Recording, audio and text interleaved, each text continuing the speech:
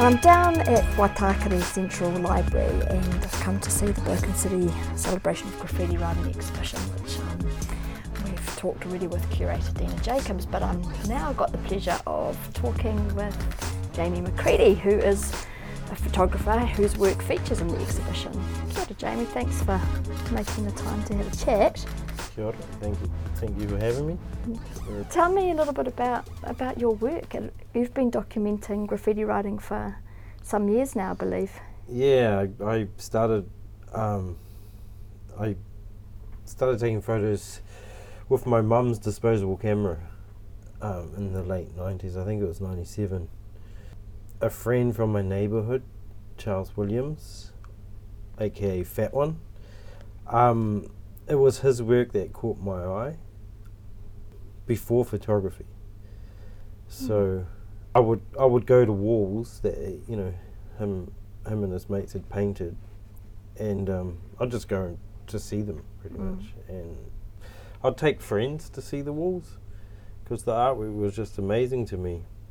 And sometimes I'd get to the wall and someone else had destroyed the wall, and I couldn't believe that no one took a photo of it to keep it alive. And so that's where I started taking my mum's camera. She used to get angry with me because she'd have a few shots left and I'd go and shoot them off, and then she'd be like, "Where are these shots gone?" And she'd get the film developed, and then she'd find out that I took photos of graffiti with her camera. So I eventually had to buy my own camera. Yeah. And so did you kind of like are you self-taught in terms of photography? Well, it's funny because I say I'm self-taught, but in '98 I did a 6-week black and white photography course at Whitecliff Art School. Okay. It was only 6 classes, one night a week. I think it was a Wednesday for 6 weeks. I learned, I had to do the course, I had to buy a entry-level SLR camera, 35mm film camera. I think it cost me like $280 at the time, and I needed that camera to do the course. I remember just getting the camera in time for the course. On the course I learned how to, I knew nothing. All I knew was how to shoot my mum's disposable camera, point and shoot. So the course taught me how to load film, shoot film, and then we learned how to develop our film in the darkroom. I cannot remember any of that today, but I remember being in the darkroom and doing it all. But yeah. Did you kind of move into the digital world relatively soon after that? Or? This was '98. I didn't switch over to digital till 2003. So I think 5 years. 5 years I shot on my. It was a Chinon. I think it's a Japanese camera. Okay. I'm not sure. But that was a great camera. I had it for 5 years, and pretty much all my early graffiti collection was shot on that camera.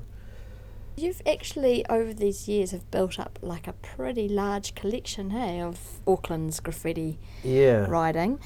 Did you, at first you were saying before that you started by just going out, particularly around Fat One and documenting. Did you then become kind of part of the crew in terms of you'd know when people were going to do some writing? Or for a long time I used what I'd call my graffiti antennas. And I would just, I would get in my car and I'd just use my senses and be like, where have they been? Because I knew Charles, but I didn't know him. I don't even think cell phones were around then, but I didn't have his phone number. I couldn't ring him up and say, "Hey, how's it going? Where are you painting today?" So it wasn't like that. I had to go and, a lot of the time I'd just walk the train tracks. Back then you could. Now they don't allow you to get onto the train tracks, but back in the day you could just walk onto the tracks and walk down the tracks as far as you wanted. That's how I kind of knew where they had painted, because I'd I'd check all the old spots, and I could see from a distance whether they'd painted there or not. And usually you could see the new wall from without getting out of your car sometimes. Sometimes I'd just have a feeling to go to this area, and usually that's where they'd just painted.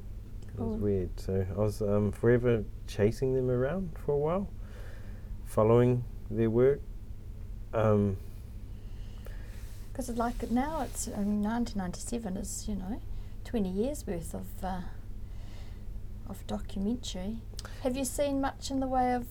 You would have seen styles change and things, I suppose. Yeah, well, the whole graffiti culture changed completely. Like, it's totally different to what it was when I was documenting it.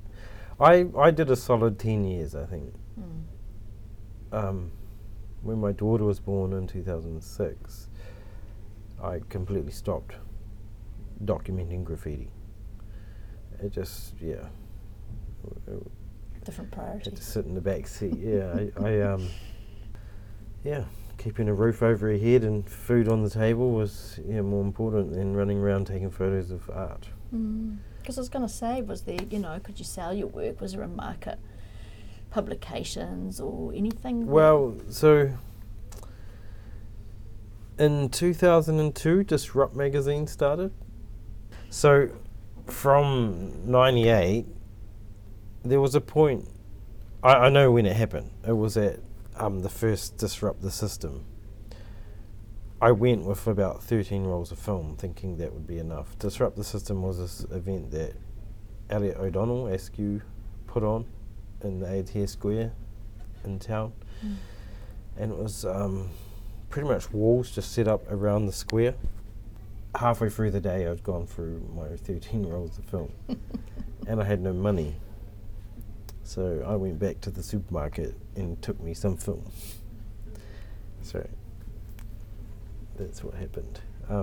Because I just felt like I needed to keep documenting. There was so much going on. It was booming. All this new stuff that no one had ever seen before. And I felt like it was my job to keep capturing. And so I did what I did to be able to keep capturing. So if I got money, I'd go and buy film. And I got to this point where I'd have to number my rolls of film. So in the early days, I would shoot a roll of film off, get it developed, and put it into my photo album. Shoot a roll off, get it developed. Then one day I had no money. It was after that Disrupt the System event. I think I was left with maybe 20 rolls of film after that event. And that event is when I started to number them. It was that day. So I shot off one roll and I was like, these are going to get mixed up. So I think I had a marker on me and I wrote 1 and put it in my bag. And then the next one I wrote 2. At the end of the day, I think I had like 20 rolls of film. And that's where it started. So any roll of film I shot off, it would get numbered, put into my shoebox. And my focus was to get more film and keep shooting. Not to develop them. Yeah, so I knew that one day this might stop and then I could probably focus on developing. But right now, lots was happening and I had to capture it. I think in 2002, my friends Elliot, Johnny and Deirdre started Disrupt magazine. In order to start Disrupt magazine, they needed my photos. And so I presented them a shoebox full of film with numbers on it. And I think they forked out over $600 to get all that developed so then we could start Disrupt magazine. So that was actually a big help for me. My images finally had a use and the world got to see them. Disrupt magazine went for 5 or 6 years. I think there were 6 issues. In 2004, another magazine started, Back to Basics magazine. So Disrupt was just strictly graffiti. Back to Basics started by this guy Sen from Wellington. He moved up to Auckland and wanted to start the magazine. Approached me to be their photographer. This magazine was a hip hop magazine. So it also had graffiti, but also breakdancing, MCing and DJing. And it was New Zealand's first strictly hip-hop magazine. So Sen bought a camera. He had a budget of $4,000 to get a camera for the magazine, and he went and bought the Bronica, the camera I now use today.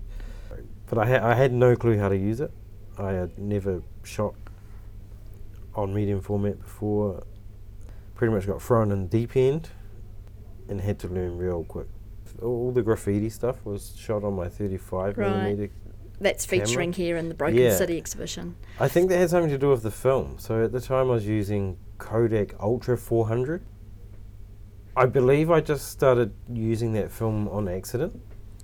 I don't know, it was the cheapest film at the time, but I remember when I got the film developed, I was just blown away with how the colours were popping. And I was like, wow, like the photos didn't look like that on my mum's disposable camera. So I just stuck with that film, and yeah. Cool. Well, thank you, and for this time, but also for all your work. It's awesome. The artists must be pretty stoked too to see their work having been documented. It's funny because no one's seen my work. Like, if you're around when the Disrupt magazines were out, you saw my work, but not many people have seen my work since then. Yeah, that's my goal right now, is to sort all my work. Sweet. Thanks heaps, Jamie. No worries.